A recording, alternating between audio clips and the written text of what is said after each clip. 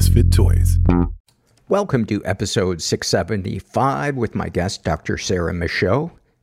Paul Gilmartin, and this here podcast, The Mental Illness Happy Hour, is a place for honesty about all the battles in our heads. It is not meant to be a substitute for professional mental counseling. I am not a therapist. Thank you, those of you who have become Patreon donors. It means a lot to me, and we still have a long way to go to break even with the podcast.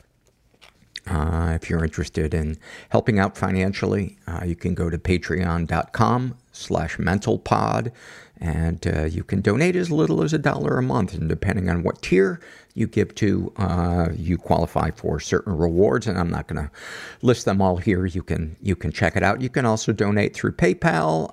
My Venmo handle is @mentalpod. So any and all of those. And you can also help the podcast non-financially. Subscribe, download all the episodes. That definitely helps. Give us a nice review on Apple Podcasts, all of that. Spread the word through social media. I like how I just keep acting like I'm done, and then I add another thing. That's my only gift. That's the most special gift I was born with. This is an email that I got from a listener who wants to be referred to as Doctor with the Pink Hair. And she writes, Hi, Paul. I was listening to your latest episode this morning, and I couldn't help but to contact you regarding the Ask Paul Anything from the person who murdered her abusive father.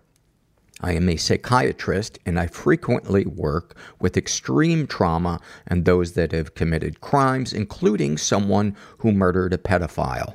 I say all of this to tell you, in the parentheses, in case you don't know already, that mental health professionals cannot report past crimes. It sounds like that listener has been through unmeasurable trauma, and any trauma-informed therapist has heard it all. I hope that listener gets the help they deserve.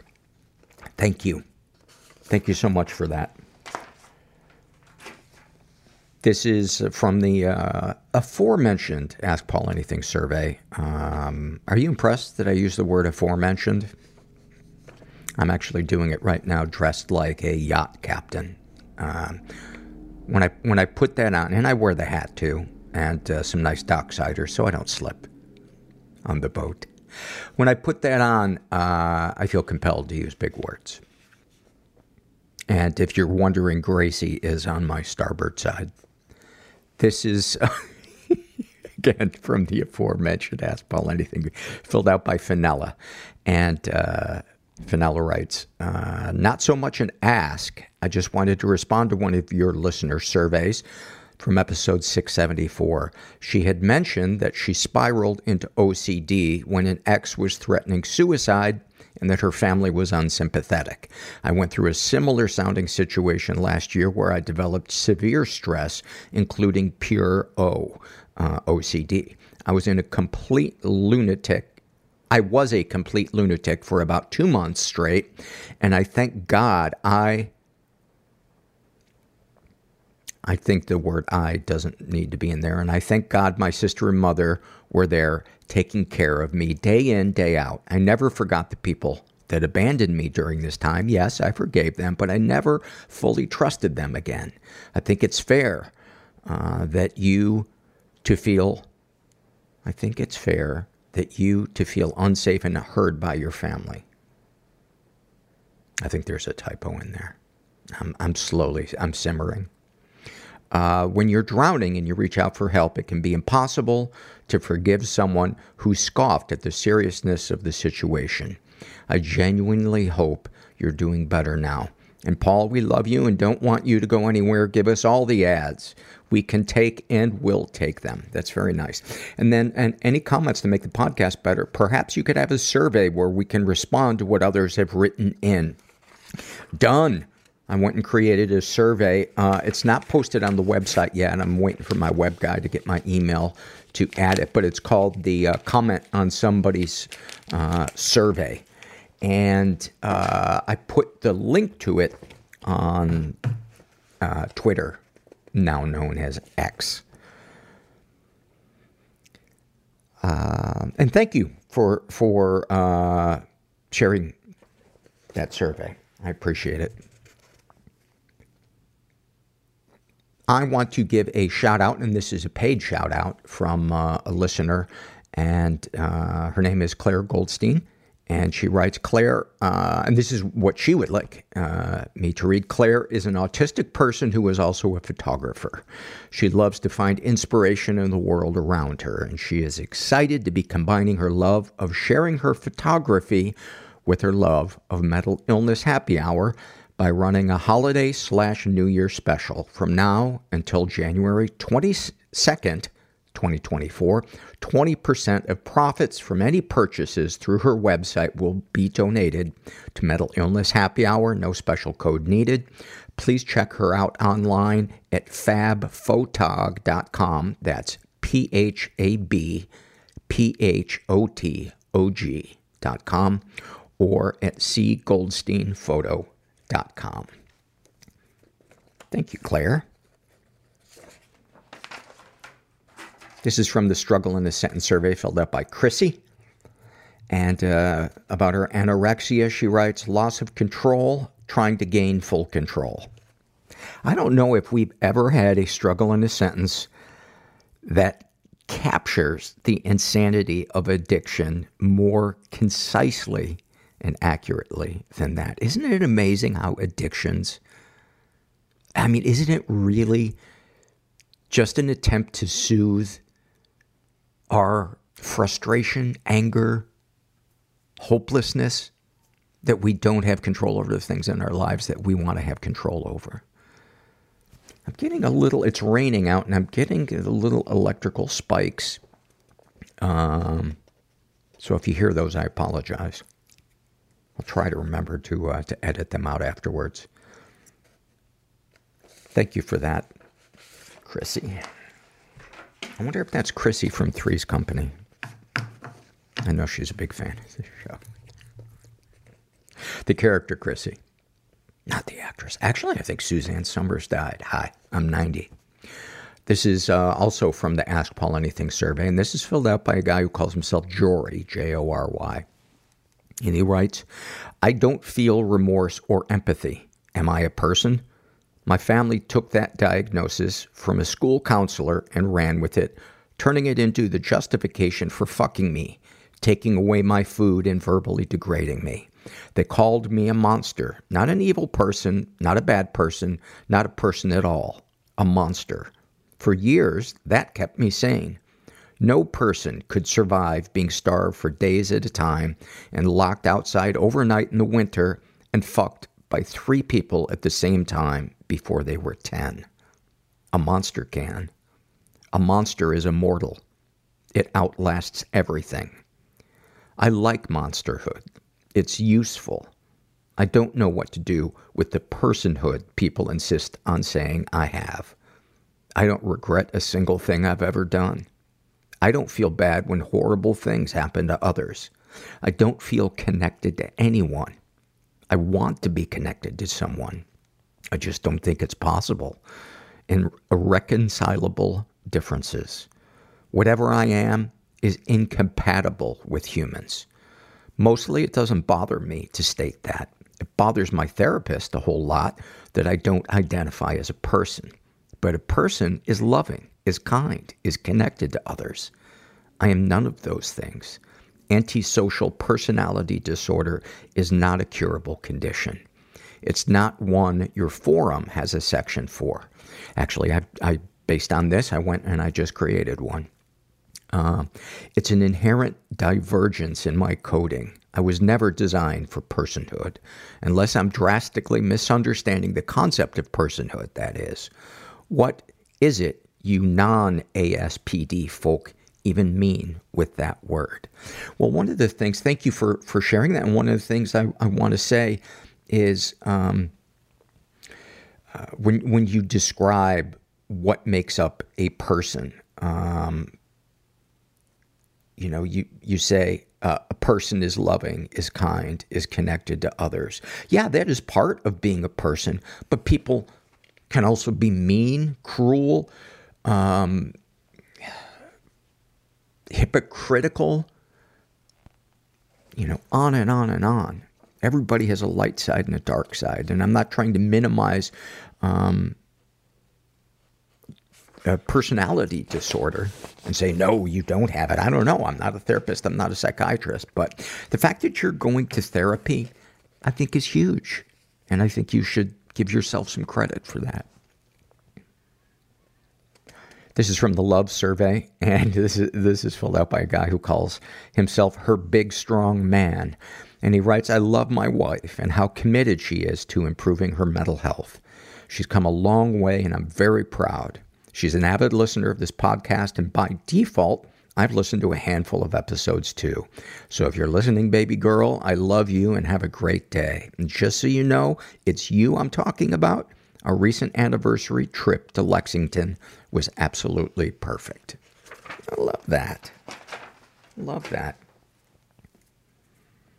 This is from the Ask Paul Anything survey, and this is filled out by a guy who calls himself, I swear I proofread before I submitted. And what would you like to ask? I can't remember the episode, but in recent interviews, you've speculated that growing up in a household with rigid expectations leads to negative consequences later in life. I was raised in a conservative Catholic household by neurotic parents, and any time I wanted something outside of their box, we would have screaming fights, even when I was young as 6. Despite no outright abuse, I find it extremely difficult to open up emotionally to my parents now as an adult, and I find it hard to do anything when not motivated by fear or escape. I'm also terrified of every person in the world. Anyway, when you spoke about the effects of rigid parenting, it really spoke to me, and I was hoping to hear if you had any other thoughts. Abuse can be an absence of emotional intelligence, and that's not to throw the parent under the bus and say, you should have done better, shame on you. They were probably just repeating the patterns that they were raised with. But I say that so that you can give weight to what happened to you, so that you can begin to heal and begin to have compassion for yourself. In my opinion, it is really hard to get out of the darkness and develop better coping mechanisms when we're spending half our time shaming ourselves. And two great resources for this, I think, would be, I think it's about a 3-page article by a guy named Dr. Alan Rappaport, and it's called Co-Narcissism. And it's about the effects of growing up with narcissistic parents, not parents with narcissistic personality disorder, but parents who were not open to ideas other than their own, where it was kind of all about them in many ways, who had narcissistic tendencies. And he talks about the patterns of thinking and actions and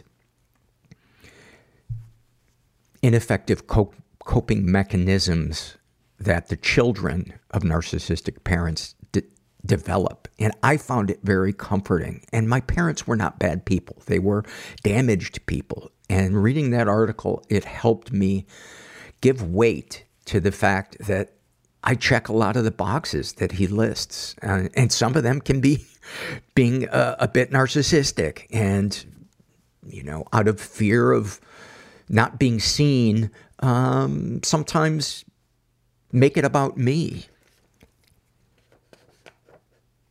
And another great resource is the book Running on Empty by Dr. Janice Webb. I think you would get a lot out of that. And listen to her episode if you haven't already. It's a really good episode. This is from the What Has Helped You survey, and this is filled out by D from Northern Cali. And what are your issues? Struggles? Past abuse of mental, physical, verbal, and sexual. Most of it from my ex-husband, family, and past boss of 35 years. What has helped you deal with them? I've been through a lot of therapy in my life. What changed for me is when I found ACA, Adult Child of Alcohol and Dysfunctional Families. I've been in the ACA group for many years. I've learned that I am not my past. I am my present. I've learned to live one day at a time in the here and now. What, if anything, have people said or done that has helped you? Finding ACA has changed my life for the better. I have a safe place to share my feelings from within. They let you share your inner secrets of abuse in a non-judgment manner. Love it. Thank you, Dee. We are going to take a quick break to see if we have any sponsors. And finally, this is an awfulsome moment filled out by a guy who calls himself Christopher Robin. And he writes, we added a few new employees to our team at work, and we were doing a meet and greet on an audio-only conference call to welcome them. Everyone was going around doing introductions, sharing about themselves, and describing the group dynamic.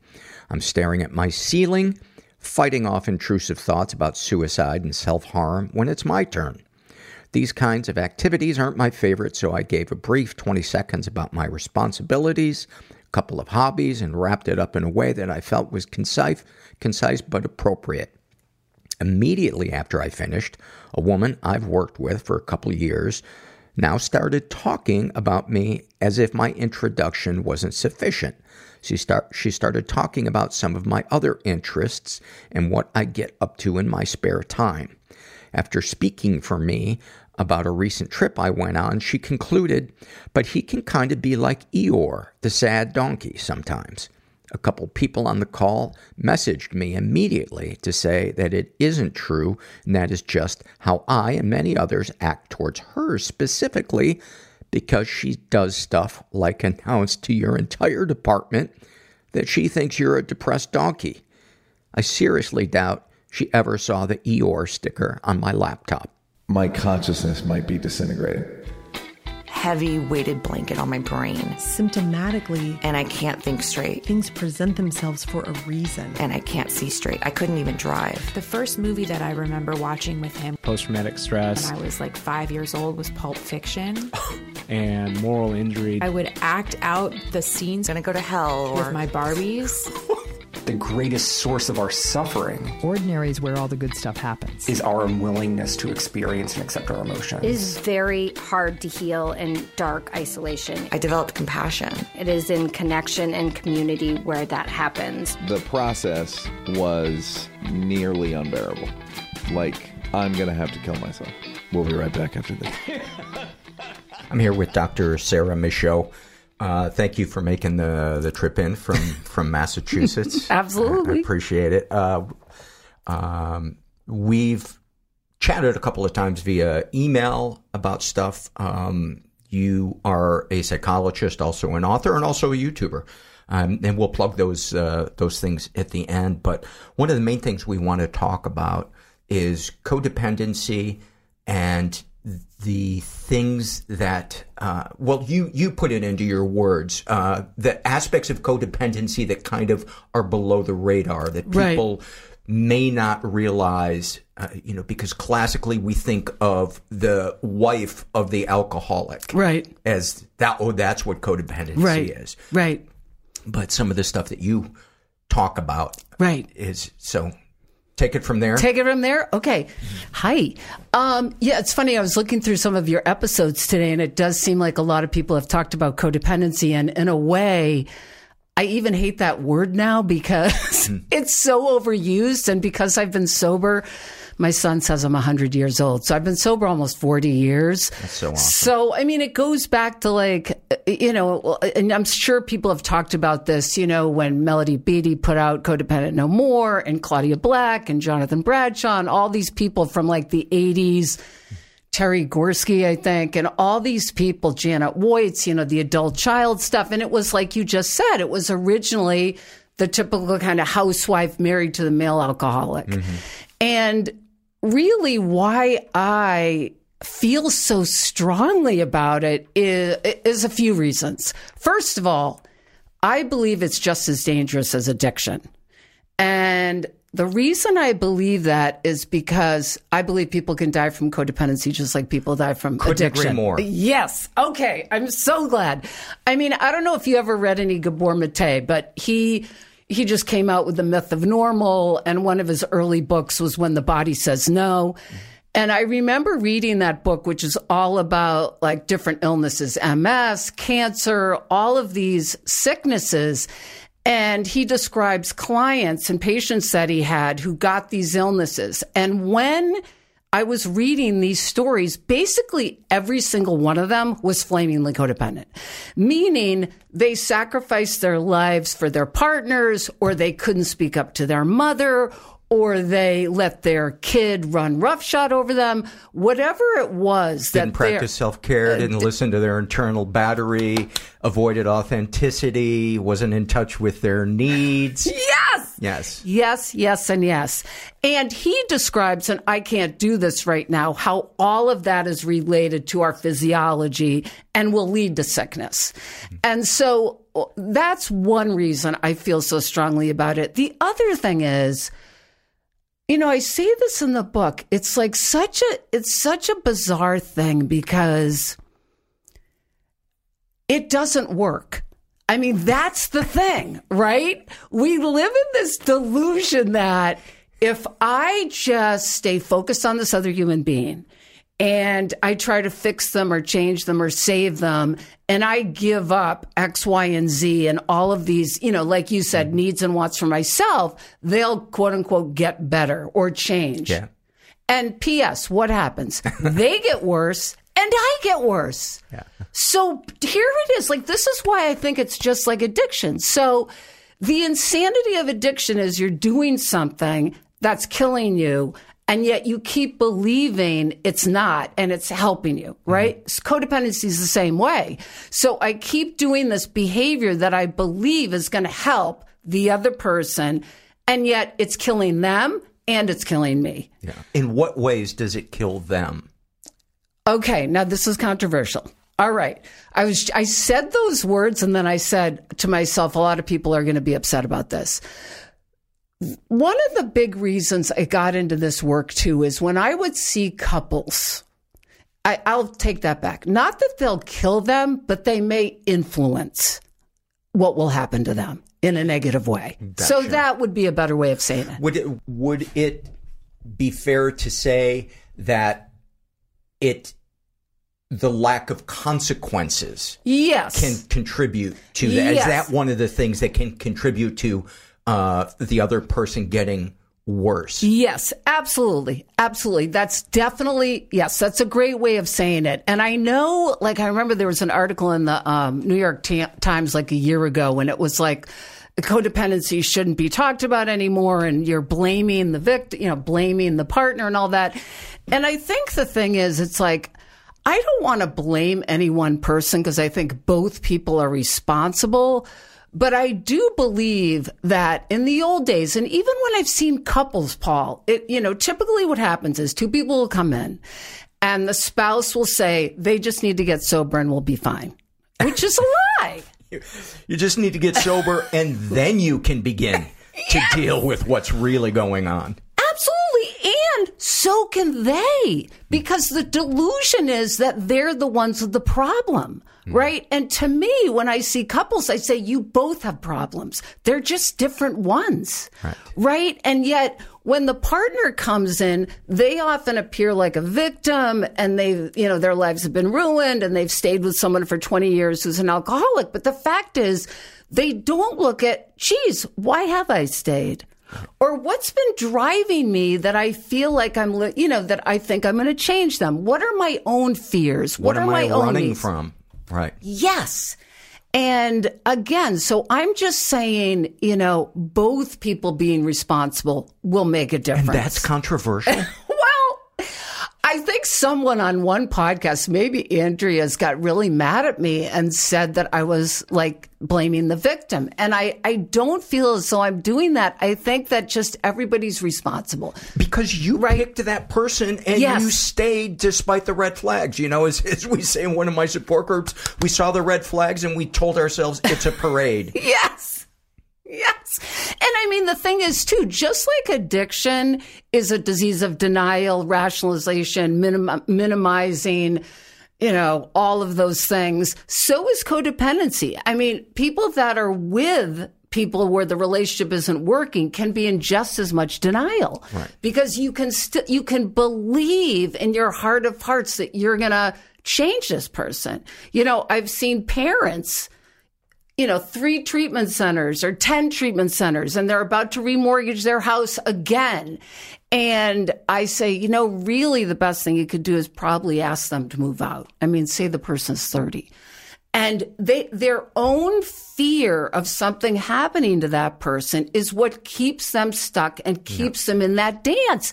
And that's what I mean by killing them, in the sense of not setting the consequence doesn't help that person. No. Right? And it's so hard if you have been the people pleaser, the whatever, your whole life. You're operating on the belief that person is not an autonomous adult that might need to hit a bottom to have a beautiful life, to get some clarity, to find a different, path in their life. Yes, right. That was game changing to me when somebody said, give them the dignity of their own path. Yes. I think it's probably more complicated if we're talking about a child who's living under our roof. I can't imagine how complicated that must be. I get it. The thing is, though, it's the belief that, I've had parents say, I can't ask them to leave, and then they OD in their bedroom and they're dead. So again, they might have still OD'd, even if they left. Yes, absolutely. They may have still OD'd. But the belief is, if I'm going to keep them safe here. And that's the delusion. And the other thing about codependency is I wanted to broaden it, not just to people with addiction, but most people I know have some codependency, whether they're an addict or not. Most human beings, to me, are run by fear, and we can talk about that. I think the human condition, being on the planet, is not an easy thing to do. It can be scary, and we all have fear. And I think those fears lead us to certain relationship patterns, that are codependent behavior. And that's not around addiction. That's just being a human and being afraid. Mm-hmm. And so that's another piece of it. I wanted to broaden it to most people, most human beings, to look at it. And again, that's why I think the word is so tough, because it's so overused and it's been around for so long, and it doesn't really give it justice. Like you're saying, if we can all just identify what our own needs and wants are and feelings are and what's happening over here in my space, then we'd be much better off as a couple. It's right. You mentioned couples counseling. What expand on the that gray area where a spouse or a partner needs to differentiate or could benefit from differentiating the difference between my independent needs as a person and my needs, my baseline needs as part of a partnership. Right. Does that make sense?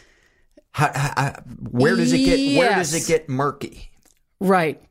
Well, if we were, and again, tell me if I'm not answering this question, but You're I not guess answering this question. when I think about a couple where one person is an addict, and again, some people disagree with me around this one. I always think the person has to get sober for 6 months before because people want to do couples therapy because it's in their minds, it's easier than letting both people do their own work. And I just think that's really important. I don't think, at least my experience is, it's really hard to do couples therapy when someone's in active addiction. Yeah. Hopefully you agree with that. My psychiatrist refused to continue treating me until I got sober 20 years ago, and I thank him. Because I needed a consequence. Right. I needed that slap in the face that this is more serious than you think it is. Yes, absolutely. So, and I don't think a lot of people are happy about that. No. Especially the partner. I actually had an experience just in the last couple of weeks where someone I know relapsed. And after 7 years, and to see this relationship dynamic happening is just, it's like right there. I haven't seen active addiction right in front of me for a while. And it's fascinating to watch because really, I think what happened is when this person, when I originally saw them, she was about to get divorced. And then she came in, she got sober, and then she got pregnant. And then it didn't happen, right? So when I first started seeing her, we talked a lot about her rage towards her husband. And really, when I think about what's happened now over the last 7 years, is that was never dealt with, right? Getting busy, raising children, all of that stuff. And the rage just gets pushed aside. And now we're in this situation where I literally said the other day, you're enraged with your husband. And she agreed. And yet that's 7 years later, right? And 7 years after her getting sober. Yes. Well, and now relapsing. Yeah, because that issue has never been resolved. And I started to answer a question and then I got totally off on a tangent. I'm so sorry because you asked me a direct question. Yes, identifying between what is your need that you need to fulfill on your own and what is a need that your partner, where it's a right size need. You know, for instance, yes. You know, you ask for gentleness or yes. Cuddling yes. or yes. something that's not unreasonable. You know, it's not like you're saying we need to go to a dungeon for you to fulfill all my needs, etc. No. Yes. I mean, I think if both people have awareness around what their needs are, but again, a codependent person who's been focused on someone else, it's going to take like this person's spouse, it's going to take a long time for him to even know what his needs are. So, I mean, and for the addict too, I think both people. But you've talked about it on your podcast with the communication with your partner, I think. Yeah. Just being able to express what you need and negotiate. I mean, obviously, both people have needs and hopefully they'll get met, but some things are going to be non-negotiable, yes. right? I mean, yeah, it's all to do with the communication. I have never had a difficult conversation with a person where I did not glean information that I previously didn't know about how they felt about something. Got it. And that, to me, is one of the greatest parts about being willing to have a difficult conversation is not only are we advocating for ourselves, but we're also giving that person more information about ourselves yes. so they can make a more educated decision. It gives both of you an opportunity to reveal your character, or at the very least, your willingness yes. to work, to grow. Yes. Not to be perfect. Right. But right. to put the energy in. And you can see when your partner is putting effort in and when they're not. And when they're not. Yes. Yeah. Yes. I totally agree. And one thing about codependency is, like you just said, you're not giving people the dignity of making their own decisions. If someone says to me, what restaurant do I want to go to? And I say I don't care, and I'm in a relationship, but I really do care, I'm not being honest in the relationship. I mean, codependency and people-pleasing behavior and avoidance and rationalization and denial and not speaking up for myself and all of that is really not being honest with your partner in a relationship. And so eventually, what's going to happen? Resentments are going to build, right? I'm going to end up getting resentful because I'm not being honest with this person, and then I'll start blaming them, usually. Well, then why did they pick that restaurant that they know I'm not crazy about when right. I offered no alternative? I've yes. had that argument many times, not necessarily in the relationship recently. I'm right. in right now, but in the past. Yes. It would be like, if you're not going to offer a suggestion. Yes.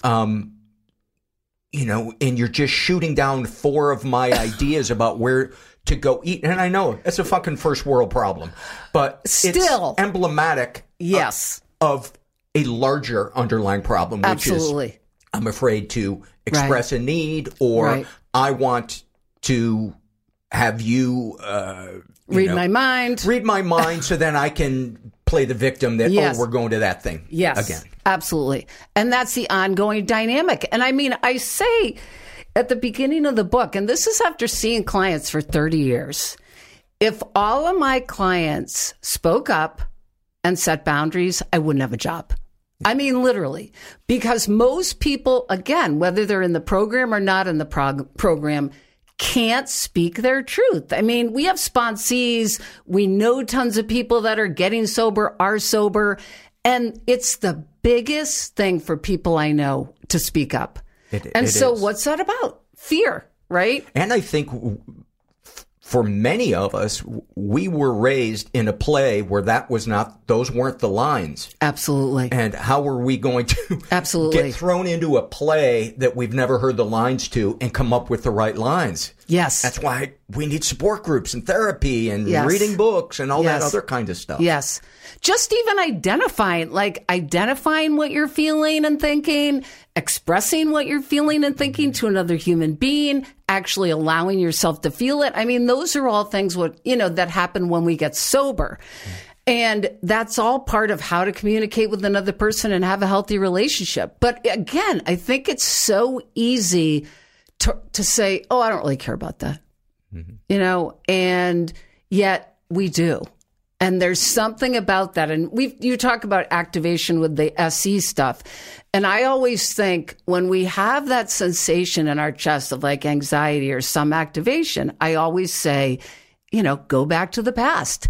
And, supposedly, and I don't know if this is true, that there are two fears that we're born with, the fear of loud noises and I think the fear of falling. So when I'm working with people, say they're afraid to speak up to their partner, I say to them, and this is in the big book also, right? Mm-hmm. When did you first have that fear? What happened? And usually if you go early on, something's happened with a primary caregiver where they wanted to speak up or they did speak up and they got shamed or whatever the experience is. And the problem is, and the tragedy is, that one incident then creates a lifetime of a behavior, right? Mm-hmm. A lifetime of, I'm not going to speak out because it's not safe. And that's the killer, right? And I would suggest to anybody out there who is in a relationship, whether it's platonic or romantic, where you're feeling resentment or you're just feeling kind of a vague anger. Yeah. Where I started when I first began communicating, and it was in my marriage years and years ago. Yes. Where the first thing I said was, I don't even know what I'm feeling right now. I want to put my fist through a wall. Yes. Which was certainly, not that evolved, but honest. But you owned it. You didn't blame. I didn't tell her, that's right, you're pushing me too hard. You're doing. That's right. You're. Why do you always do this? Why do you always do that? I just got in touch with what I was feeling, and the best I could do right now.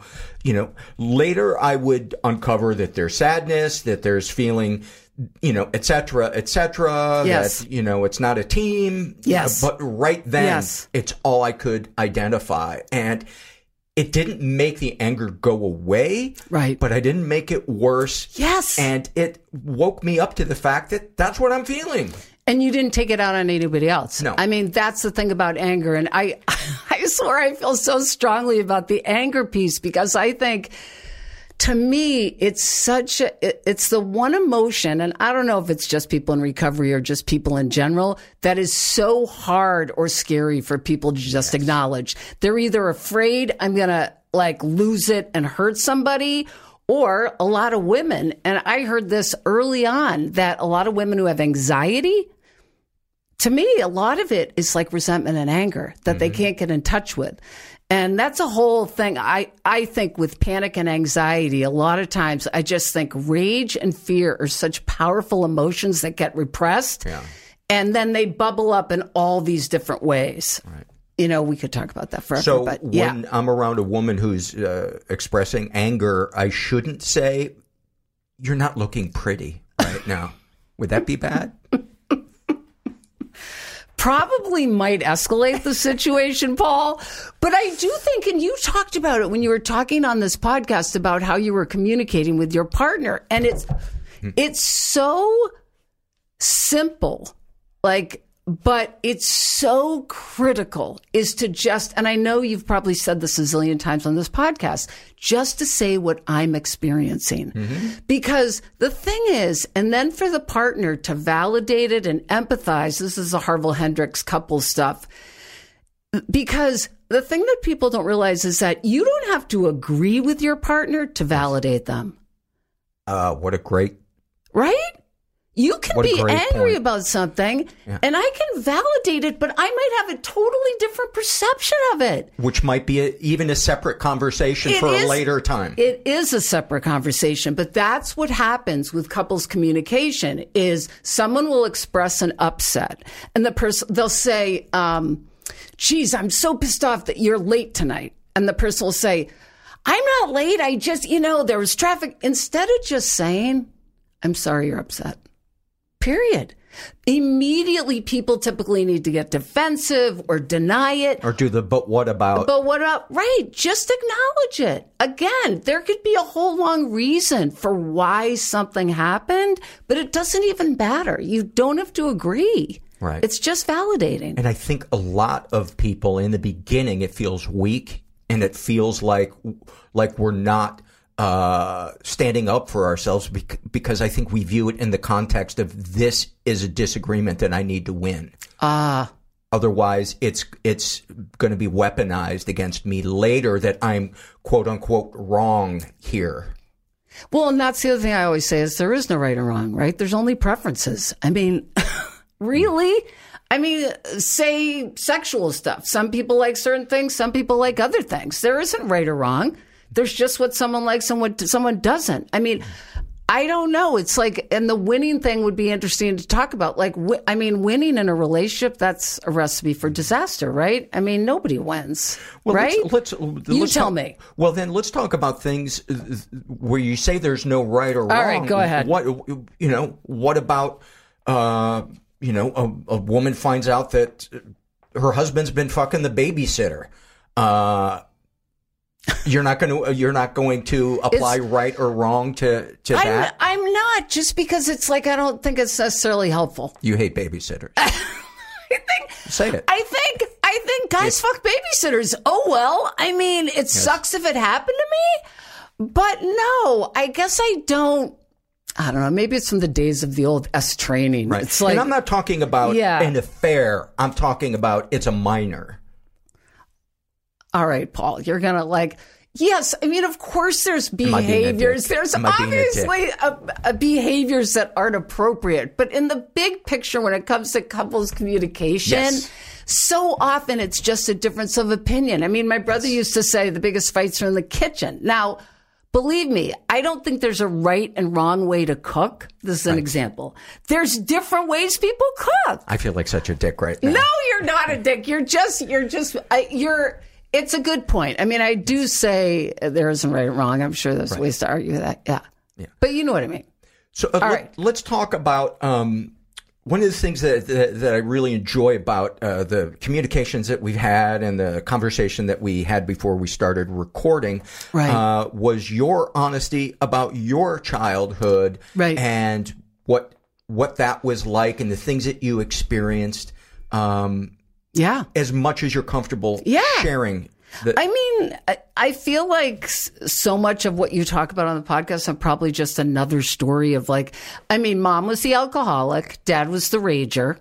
And I had 4 brothers who I thought were all tall and thin, and I was short and overweight because my first addiction was Twinkies and Hostess cupcakes. And so, I mean, looking back, it was so funny. I was talking to someone this morning about this, early on, say 0 to 5, I just have these real sensations of feeling invisible. And I don't know if it's because all the boys were just active or, I do believe my mom, and in fact, later on in her life, she told me she didn't feel comfortable around girls. So my mother felt way more comfortable with boys. Why do you think that was? Did she ever say why? She had 2 brothers herself, and I think she grew up as the old days, tomboy. I mean, I joke around that I didn't know I was a girl till I was 13. So, I mean, I think I was a tomboy too, but I think I just felt different. I always felt that my mom, and again, this is just a perception of reality. Obviously, she loved me, but I didn't feel as though she liked me.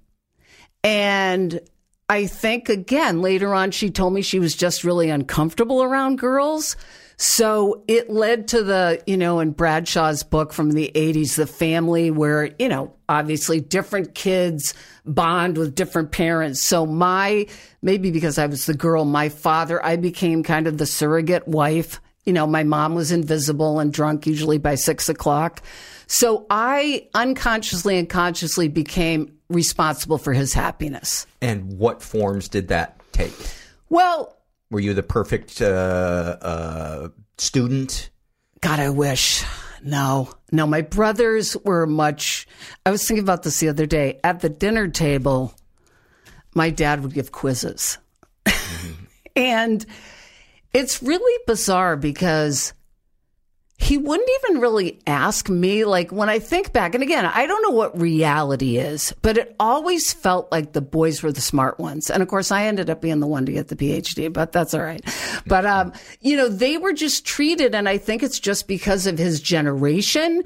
Girls were supposed to grow up and cook and be housewives. And, not that he wasn't proud of me later on, but, I don't remember just kind of being seen. I mean, we were big tennis players growing up. That was a huge thing to make him happy.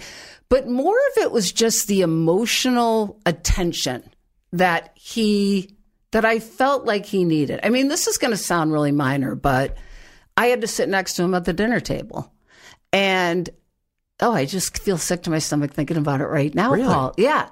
Just because it was like this, I was the partner. Do you know what I'm saying? Yeah. My mother would sit at the other end and the boys would sit around, but I had to sit next to him. And it just gives me that kind of creepy feeling like, why was I the one? Do you know what I mean? Why was it my job? And again, it wasn't like anybody said this, but because mom was kind of invisible, and I do remember her later in my life during my drinking days calling me like his little whore. She called you his little whore. Yeah. Even though... Did she call you that when you were a child or an adolescent or... Well, no, adolescent. Yeah. Not little, but as I started drinking and kind of, dressing provocatively and going out and acting out. I mean, the bizarre thing was, and I've said this before too, is even though I feel like she handed me to him on a silver platter, because she didn't want to deal with him. At the same time, she was jealous, which I think is is just the way it is. Probably not unusual. Yeah, I don't think it's unusual at all. And so she was kind of this tragic character. I mean, just kind of everybody loved her because she drank, and I remember her smoking pot with my brothers. A fun drunk? Yes. Other than calling her daughter, her husband's a little whore. Right. Okay, I guess I need to get him some reality here, Paul. Yes, other than that. But then I could say she was drunk. Right. Do you know what I mean? I could say, she didn't really mean it. She was drunk. Yeah, we had a guest a while back, Andrea Abbott, and it was great episode. And one of the ways that she explained away her father raping her was, well, he was drunk. Right.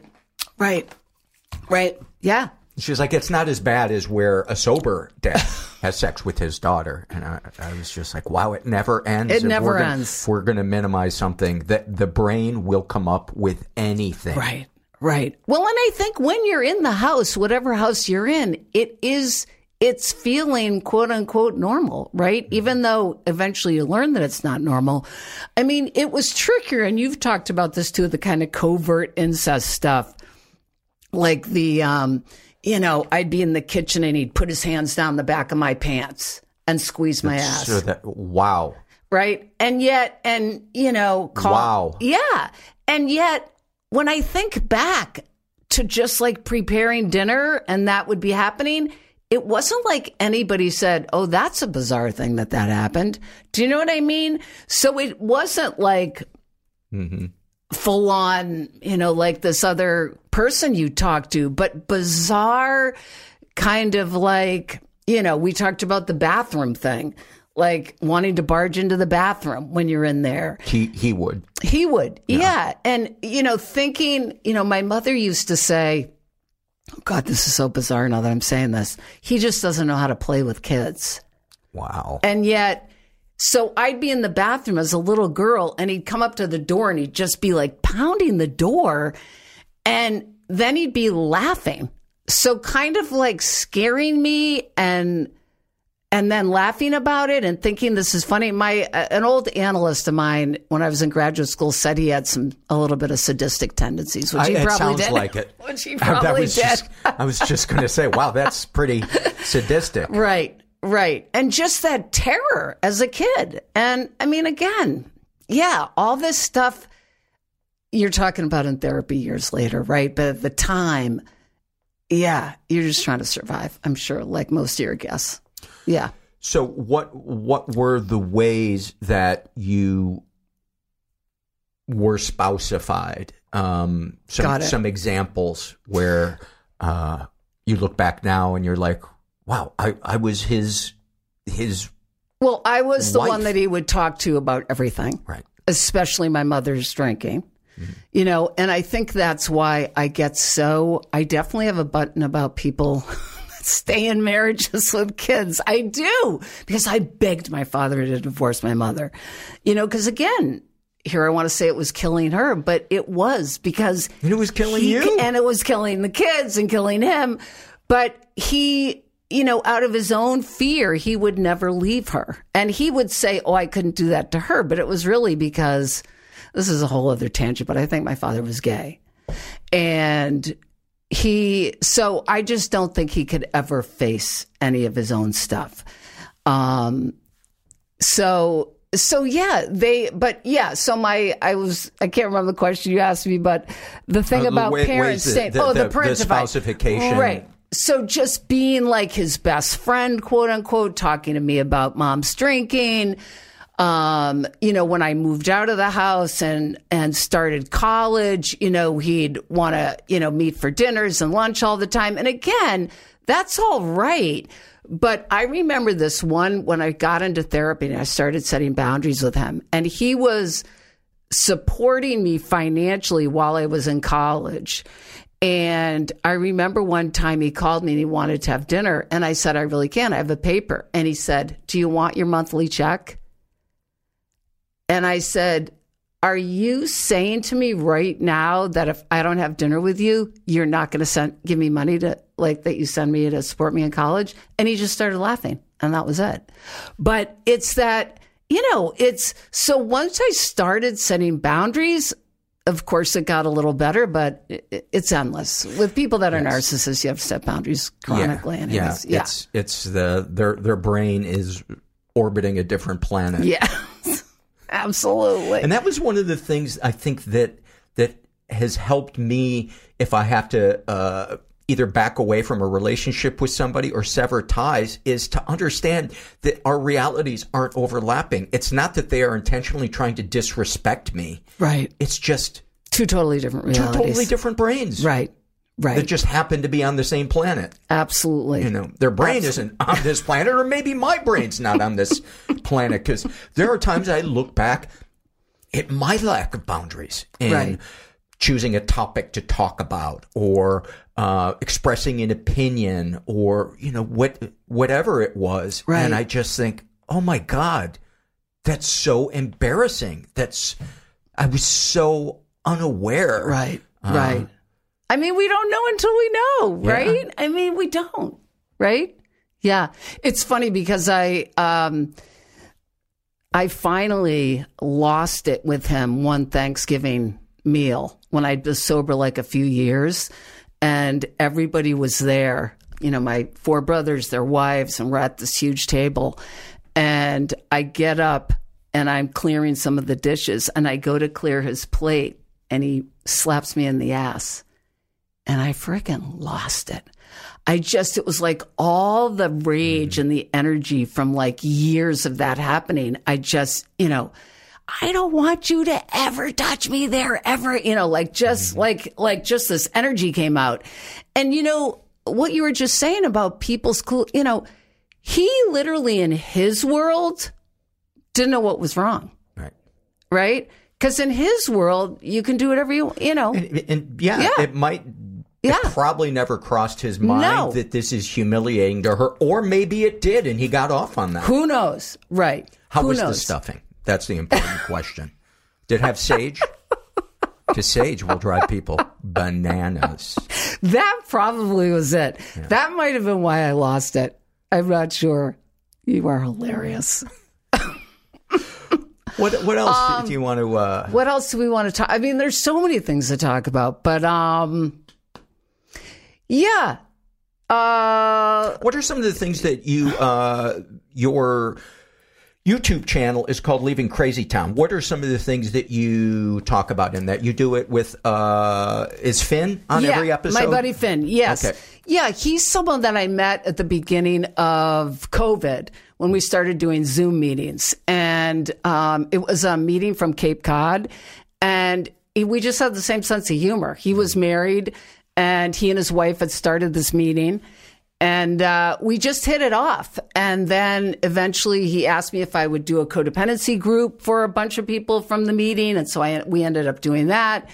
And then we just started talking about doing some videos. So what we do each week is we pick a topic, communication, parenting, boundaries, whatever.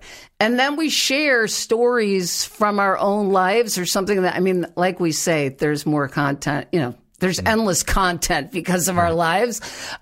So each week, one of us will tell a story, and I'll give a little psychological, twist on it, and then we'll give tips at the end. I mean, they're only 10-minute videos. Yeah. Which is great. Yeah, it's really fun. And you know what? I don't know if I'm tired of talking about trauma. I mean, you may feel this way at times. I get burned out talking about it, but then sometimes it'll come up and I'm like, I learned really this thing that I need to share because I'm a fucking fixer. Yeah. Yes, exactly. Our new book comes out or you're listening. Yes, absolutely. I just feel like I really want to have some fun. And this is a really serious topic, but I also want to make it a little light so people can swallow it and, learn from it and maybe identify. I mean, a lot of the stories we tell, I think people can identify. And I get really adamant about the parenting thing. I mean, that's one of the topics that I get. In fact, when someone was editing the book, they said, you should really write a parenting book because it just seems like, and I don't know if it's just the culture now. Do you have kids? No. Okay. I don't know if it's just the culture now, but the over-involvement that the parents have with their kids, and the lack of awareness to me the parents have that it's their own issue coming out, and it's really got nothing to do with the kid, but it's so often the interactions are about the parent's fear rather than what the kid really wants. Yes.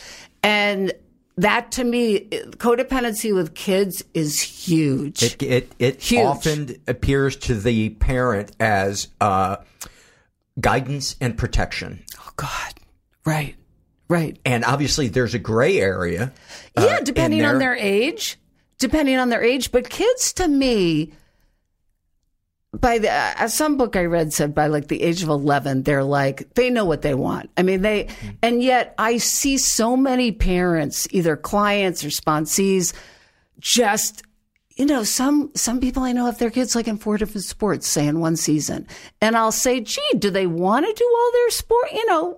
And they'll say, well, yeah, and I'll say, but it's your job to set a boundary.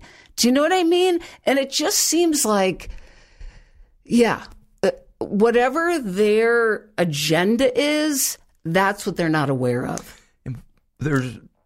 It's so awesome when you see a parent who takes a curiosity in what their child likes and finding ways to support that as one of the most beautiful things in the world to see, especially if it's offbeat. Yes. If maybe it's a person who was biologically born male but enjoys playing with dolls. Yes. Or doing something else, and that parent just clues into that and it's like, this is who they are. Right. And it's okay. How can I support it? Right. Yeah. Right. Absolutely. And I don't think that's happening. I don't think that's the norm. There's a great book. I feel like it's getting better. It's getting better. absolutely. Especially with gender stuff. That's a whole other topic. Yeah. But there's a great book called I'd Listen to My Parents If They'd Just Shut Up. And it's, because we don't just take the time to hear what, they need to say. And again, validate it without agree. We don't have to agree with everything, but we can listen. But I think our own fear gets triggered so often. Fear of maybe seeing them experience pain or disappointment or failure or ostracization. Yes, right. No, but that's the biggest thing to me is the parents' fear of just the kid having feelings. And the disservice it is to your kids when you don't just let them experience the disappointment or the C or whatever it is. Instead of calling the teacher 18 times to get their grade up, let them have the consequence like you're talking about. Right. Yes. Let them have the feeling. Yes. And ask yourself, how much of this is me feeling uncomfortable that they're crying or they're sad? And I want to make... I'm saying, but look at all this other positive stuff you have rather than just, for 5 minutes, just going, I'm so sorry you're going through this. I'm sorry you're in pain, giving them a hug, just being quiet. And then maybe a later conversation, totally unrelated. You're like, look at all this great stuff that you have in your life. You're intelligent. You have friends. You have your health. But I think saying that when the person is sad or... whatever it, and I've been that person 1,000 times. You're trying to just make it better. I'm trying to make it better. Yes, you're trying to make it better. And I'm invalidating them in that moment. Yes, very hard to know. I mean, I often say to parents, because I've seen it with clients, if you can't set a boundary with a 3-year-old or a 5-year-old, you're going to be a prisoner when they're 16, because I've seen it happen. If you can't set a boundary when a kid is young, when they're 16, they're going to be running the household. And I've seen it. Yep, you've just described Gracie. Oh, you have just described Gracie. We do have a video I am going to send you called Codependency with Our Pets. Yeah? It's a big hit. Yeah. I think it has the most views. Yeah. Okay. It's very... When people come over, she will...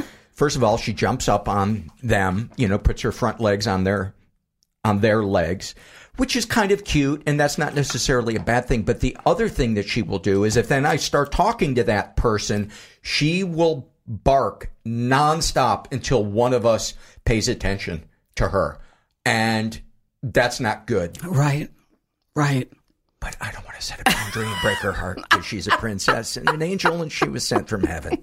I say in the beginning of the pet video, I have 2 goldfish. This is an incredibly boring story, but I've had them literally for 18 years. I'm not kidding. Really? My son won them 2 years in a row at a fair, and he's now 22. And he was like 4 and 5. And I say at the beginning of the video, I say, one morning I got up and I went to the tank, and their names are Joe and Jeff. And I had the thought, I think Joe and Jeff are mad at me. Oh, my God. And then my next thought was, I don't think goldfish can get mad. Oh my God. And if you can do that with a PhD, imagine how fucked up the rest of us are. Oh my God, I love that. Oh my God. Anyways, yeah.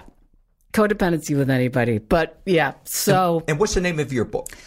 It's called Code Crazy. And again, just because I was so tired of the word codependency, plus, and we didn't talk about this, but part of the reason I wrote it too is because I have a doctorate degree. I was sober a zillion years. I'd been to Al-Anon for 20 years, and my husband relapsed. And I got crazy. And I thought to myself, if I have all this experience and I'm still struggling with how to deal with this, then the average person without a degree or 20 years of Al-Anon is just lost. And so that's really was part of why I wrote it too, because it's so tricky. It's so tricky. Yeah. I mean, I always thought I was just a nice person. I didn't know people pleasing was a disservice to someone and myself. Yeah. I mean, just little behaviors like that. I mean, I had no idea. So, I mean, that was, and I couldn't save his life, and I had to ask him to leave. And so, I mean, I guess it just to me is, it's a big deal, and it's so subtle. It's so subtle. It's so subtle with parenting, with partners. Oh, I have clients who often say, I'll talk about a boundary, and they'll say, but he's such a good kid. And I'll say, and? Yes, I'm sure he's a Two great separate kid. things. Right. He's a good kid, and he needs a boundary, staying up till 3:00 playing video games or whatever. Right. Yeah. I heard that video game episode, by the way. Yeah. My friend Susan, she's the one who she knew who you were and has listened to all your episodes and told me about you, and that's how I found out about you. But she sent me the video because my son had played video games. Anyways, we're off on a tangent. Go ahead. That reminds me of a moment, and I believe I've shared this on the podcast before, but talking about not coming out and just asking for something, rather being manipulative. And I remember one time I needed to leave the house in about 10 minutes. And I was hungry, and I had something that was occupying me until I had to leave. And so I was saying out loud, God, I don't think I'm going to have time to make a sandwich before I leave. And my then wife just went, just ask me to make the fucking sandwich. Right. But I was so afraid of having a need or looking, like Archie Bunker. That we all have these, yeah. And these skills. I mean, that's the thing. We all have these things that maybe when we were kids, maybe manipulative behavior or whatever we did as kids to survive were helpful, right? All these skills, like we call them the big book self-seeking behaviors now, but are character defects, but they were great skills. And then we try to use them as adults, and people get pissed off or wonder why. And the thing is, we don't need them anymore, but we don't know it, right? We don't need to be manipulative, but we don't know that. Right. We're still operating from the past. Yeah. And if we just ask outright for something, like we were talking about earlier, it gives that other person an opportunity to reveal their character. Yes. And usually there's a chance they're not going to explode on you for asking 3 minutes of their time to help you. Absolutely. I mean, healthy relationships won't, and I often say that too. The problem with asking for what you need is finding out that the person can't meet it. Right. I mean, that's the problem. I think that's a lot of reasons why a person won't say to, I've heard from clients, well, I don't know if they want to have a child. Say they're 39 years old and, well, have you asked them? If they ask them and they say no, or maybe the partner will say, I'm open to it, but they really don't want a child. I mean, again, it's all that fear and not being honest when you're going to save yourself a lot of pain down the road. Right? And I think one of the things that was a revelation, at least to me, was that the more I talked about the feelings, the better I got at talking about my feelings. It was like a caveman in the beginning. Fist through wall. Sandwich, please.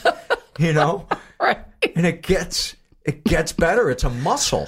It definitely gets better. Right. Right. Yes. Sarah, thank you so much for coming on the podcast. This was as enjoyable as I thought it was going to be. Thank you for coming into town. I'm going to lie to myself and tell me that you came in just to do this podcast so I can feel like a big shot. But your YouTube channel is Leaving Crazy Town. Your book is Co-Crazy, and people can find you on either the website. Media. Just go to my website. My email's on there. I literally... And it's Dr. Sarah Michaud. Dr. Sarah Michaud. Yep, .com. Michaud is Michaud. Very fancy French lady. Thank you, Paul. Thanks.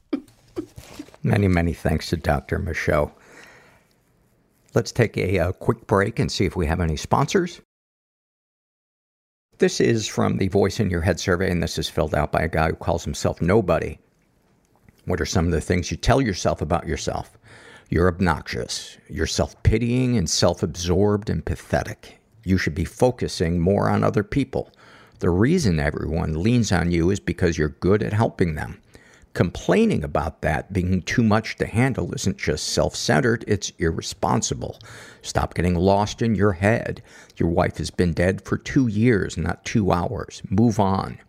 everyone is counting on you. Manage everyone's problems and be there when everyone vents and man the fuck up for 5 seconds. You're old enough to be stronger than this. It's really embarrassing that you're not. Wow, that is some pro-level harsh. And yeah, I know what probably everybody is thinking who heard this is,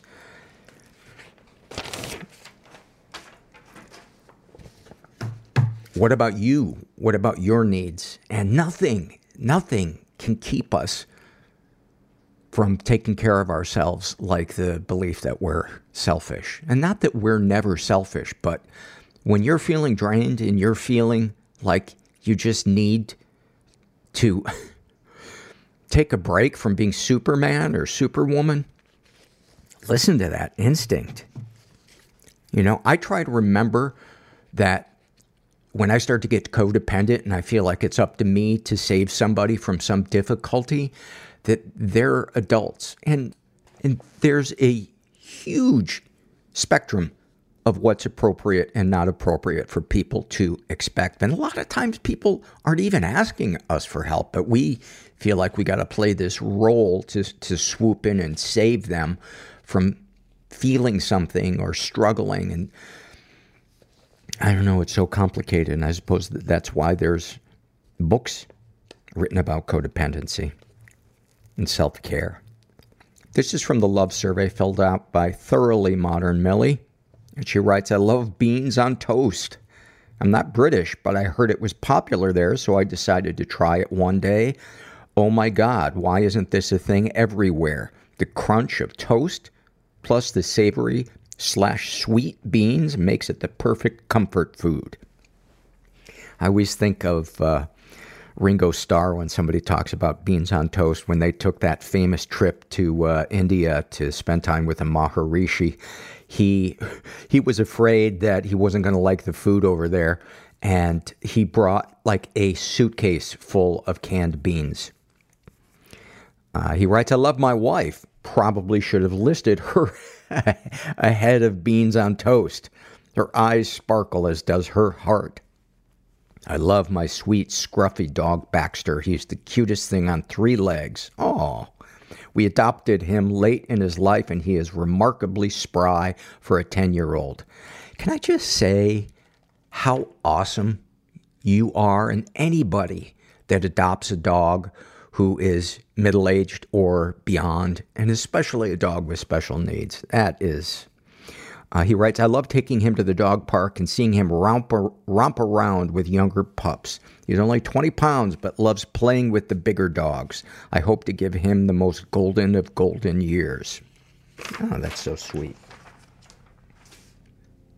Is there anything really more uplifting than a happy dog that's missing a leg? This is from the Ask Paul Anything survey filled out by Fearful Queer, who they identify as gender fluid. And they write, I'm a disabled young adult who is working towards moving out on my own for the first time. The issue is my dad's side of the family expects me to take care of my younger sibling. They have severe mental health issues, have stolen from me, and hurt me in many ways due to their mental health. I still love them, though, and we are still trying to have a relationship, but I feel like if they come to live with me, it will wreck both our mental health and my physical health.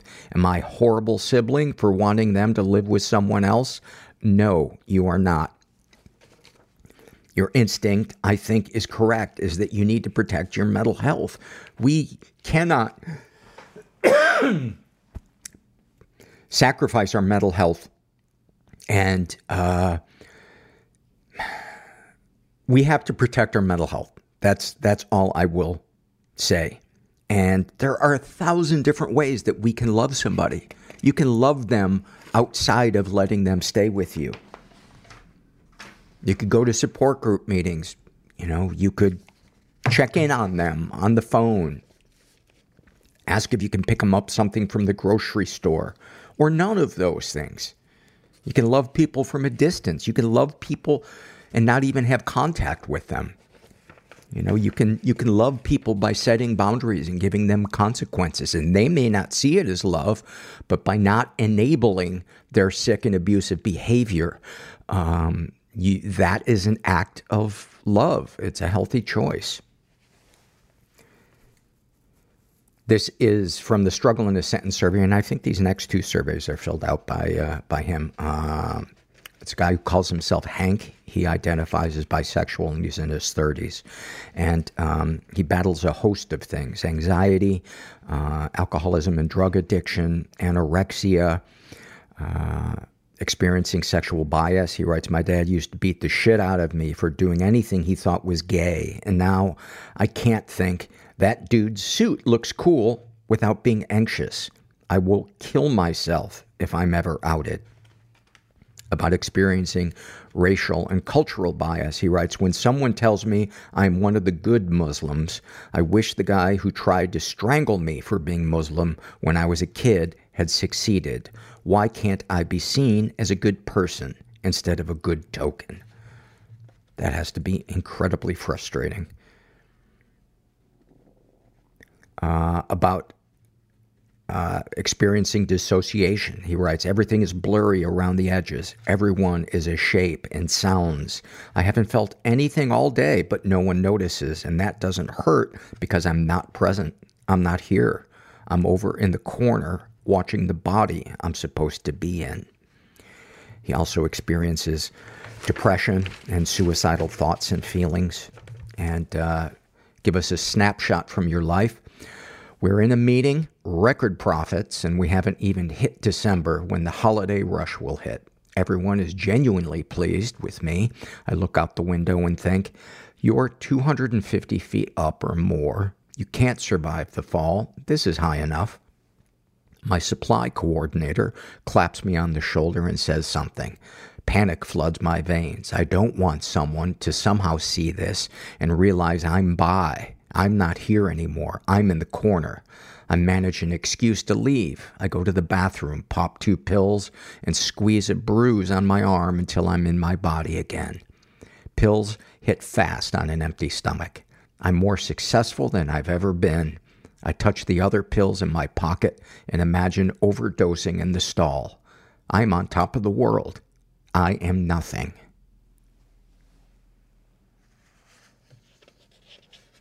Wow. Thank you for sharing that.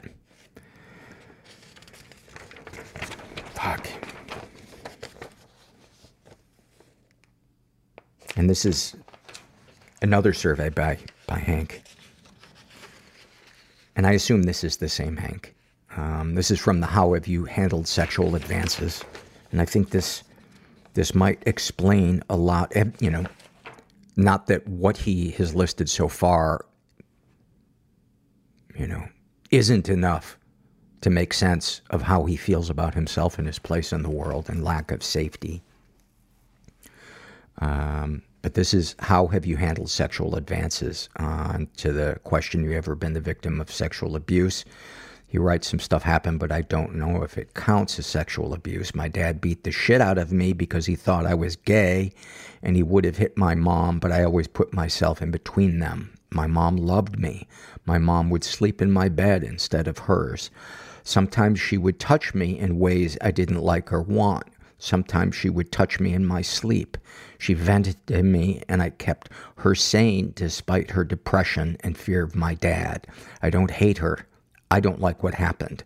When the memories come back, I have to hurt myself in order to stop thinking about it. It started when I was 8 and didn't stop until I was 12, and she died. Wow. Wow. You know, and you write that your mom loved you, and I don't doubt that there was some love there, and that your mom believed that she loved you, and that was a loving way to act towards you. And I don't doubt that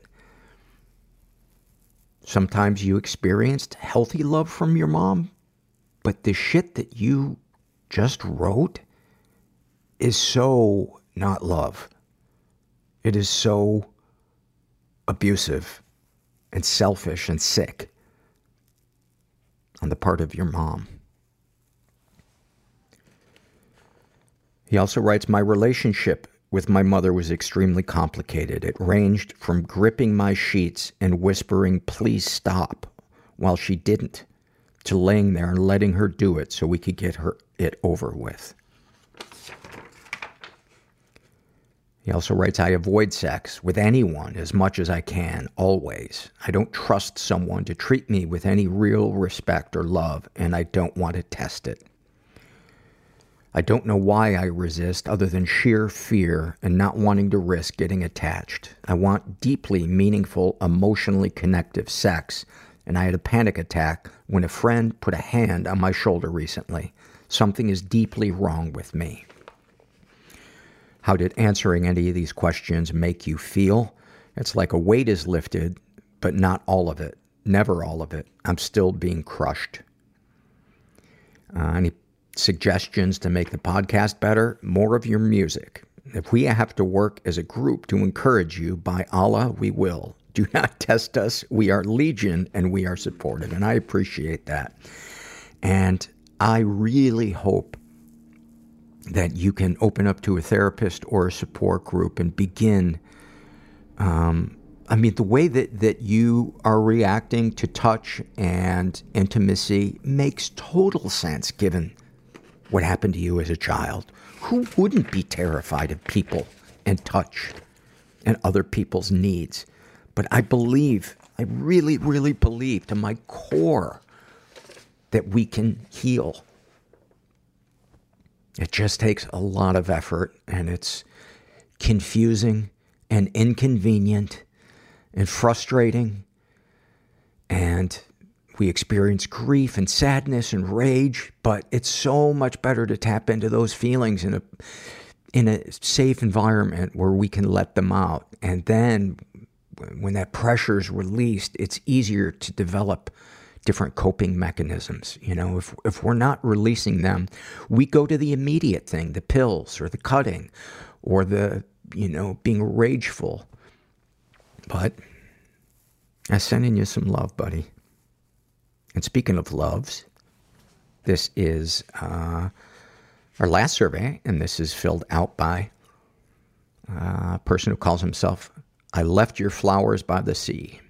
And they write, I love returning from a long trip to be greeted by the old wood scent of my 100-year-old house. Oh, I love that one. I'd love to see the wood in your house. And is that a sexual innuendo? Absolutely. I love how in my dreams, whenever there are written words, like on a sign or a book cover, the words are always just random letters strung together, a complete lack of coherent words. I often notice this in my dreams and stop to see what crazy thing my brain has concocted this time. I love how the first French word I learned was courgette, which is, and I don't know if I'm pronouncing that correctly, but it's French for zucchini. I was in line at a grocery store in Paris, and everyone turned to me as I fumbled in the checkout line. The adrenaline rush burned this word deep into my mind, and this taught me a key lesson about how to learn a new language. You just have to get out there and jump in, and when people start hissing at you, your body will do the rest. I love feeling surprised when I capture an exceptionally beautiful photo, a gift from the universe. I love when I share it with others, and they receive it as a gift too. And finally, I love this anonymous haiku poem from centuries ago. I regret picking and not picking violets. Thank you for that. And thank you to everybody for your surveys and your support. And I hope you're surviving the trifecta of Thanksgiving, Christmas, and New Year's. And I'm going to have some people over for New Year's because I don't want to. Because I know, and it's, to me, it's an example of, it's a healthy choice because I have the time, I have the space to do it. I love the people I'm inviting. And sometimes I get in a rut in not getting outside my comfort zone. And I think it's a healthy choice for me to do it. And my girlfriend's excited, and the people I've invited are excited, and I know I'm going to have a good time. And I'm going to share, as we go out, I'm going to share a little piece of music that I did. It's not very long. I like how I'm automatically beginning to backpedal in the event that there's something about it that you don't like. But yeah, it's inspired by some of the music that I love, and I'm sure you will hear the influences in it and say, oh, that sounds like he loves so-and-so. Anyway, if you're out there and you're feeling stuck, never forget, you are not alone. And thanks for listening.